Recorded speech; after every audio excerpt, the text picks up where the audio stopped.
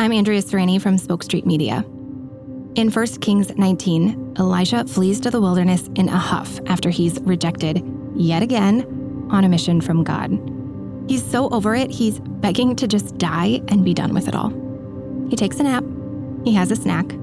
Usually this would be enough for a mood change, but this is no ordinary despair. So an angel tells him God is coming to meet him.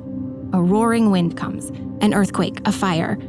But the great God of his ancestors, who worked miracle after miracle, isn't in any of those. Elijah only recognizes him in the silence that follows. As a mom, there's a detail in this story that makes me laugh. When Elijah plops down in despair in the wilderness, it's under a broom tree. It's like an inside joke. Me and Elijah, both clinging to a broom for dear life, yelling at God about how sometimes life is just a little too hard, never getting quite enough naps and snacks. But I don't think God draws me in with the broom detail just for a laugh. The gentle lessons God teaches Elijah are lessons he wants to teach me too. See, it's not that God isn't with Elijah through the wind and the earthquake and the fire.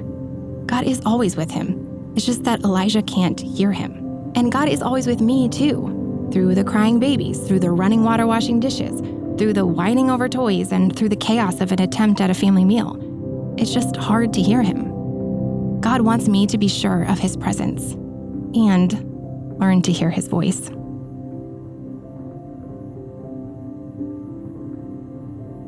We encourage you to schedule a specific time in your day for silence.